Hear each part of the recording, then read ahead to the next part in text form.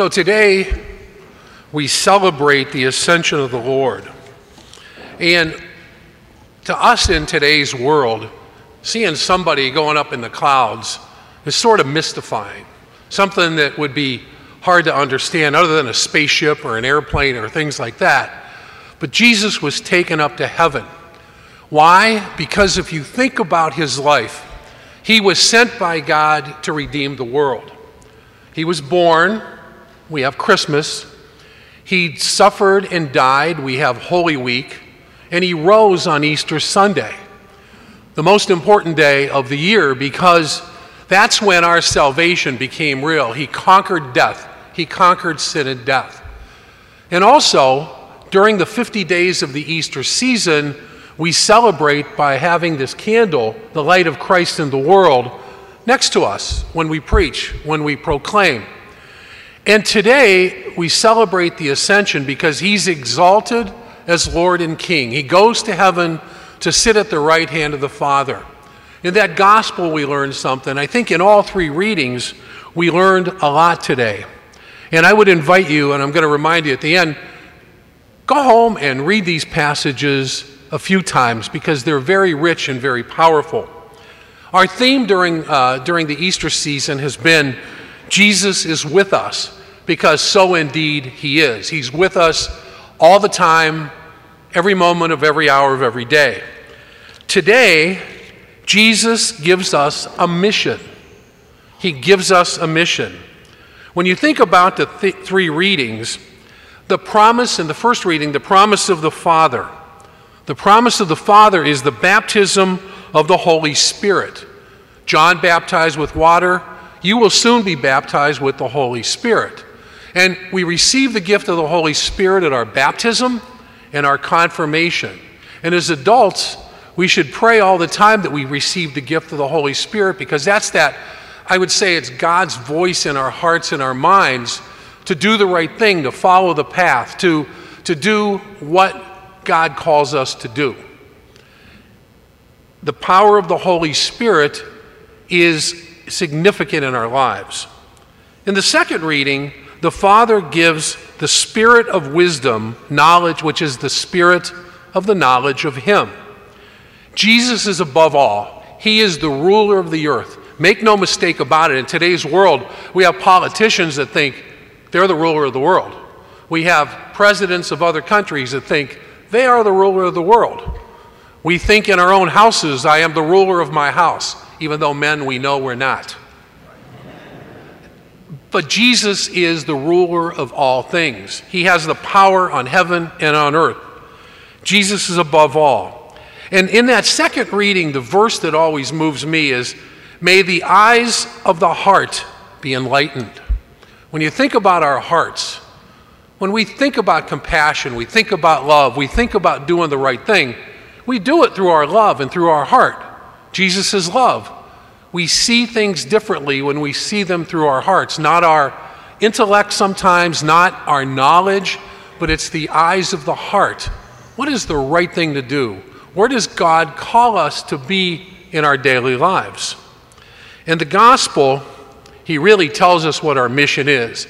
Go forth and make disciples of all nations, baptizing them in the name of the Father and of the Son and of the Holy Spirit.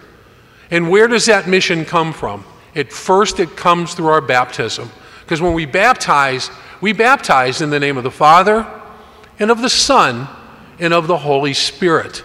And we anoint the babies or the adults or whoever's being baptized, we anoint them twice with the wisdom of the Holy Spirit, like I mentioned, and then the gift of the Holy Spirit. And then at confirmation, that's strengthened.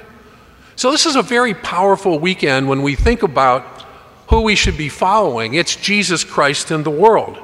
It's Jesus Christ. And how do we do that in our daily lives? I have highlighted sometimes in my homilies the food pantry and the bed ministry. But there's many, many more ministries or people out there that are doing the work of Jesus in the world. Think simply of the welcome ministry that we have. They greet us, they welcome us to St. Joe's, they give us the worship aids, the song sheets. That takes dedication. They're doing evangelization on behalf of Jesus in the world, on behalf of our parish. Think about our music ministry. At each Mass, they sing, they invite us to sing, and we're called to sing with them because we sing because we worship God. The eyes of the heart, the gift of the Holy Spirit. Why do we do those things? Eucharistic ministers, proclaimers, all of the different ministries we have and in the world. Think about that. That's how we evangelize, because at our baptism, when we are anointed with the sacred chrism, we are anointed as priest, prophet, and king. And what that simply is we're called to the mission of Jesus Christ in the world. Simple as that. Not simple to do all the time, because we're busy people, we have work, we have families, we have kids, we have grandchildren. It's not easy to always do that, but we're called to do that. Matter of fact, we're mandated to do it by virtue of our baptism. We're mandated to do the mission of Jesus in the world. And that's where we first get that call. And we minister to people, and we minister to one another. When we vision people doing the mission of Jesus in the world, when we experience the mission of Jesus Christ in the world, when somebody touches us in our time of need, because everybody has a time of need. Make no mistake about it. There's no perfect life in this room. We all have a need at a given point in time, whether it's the death of a family member, a spouse, whomever it is, whether it's the loss of a good friend. We all have needs. Sometimes it's financial, sometimes it's food, whatever. We all have needs in the world. We're called to the mission of Jesus Christ in the world. So as we go forth after this Mass and you come to the altar to receive communion, which is our spiritual food, it's our food for the spiritual journey. We eat dinners, we eat breakfast, that's our food for our health. But we have the spiritual food, the body and blood of Jesus Christ. When Father consecrates that host, it's actually Jesus here, present right now, much like he is in the tabernacle. He's present. He is our spiritual food for our journey, because we are all baptized people.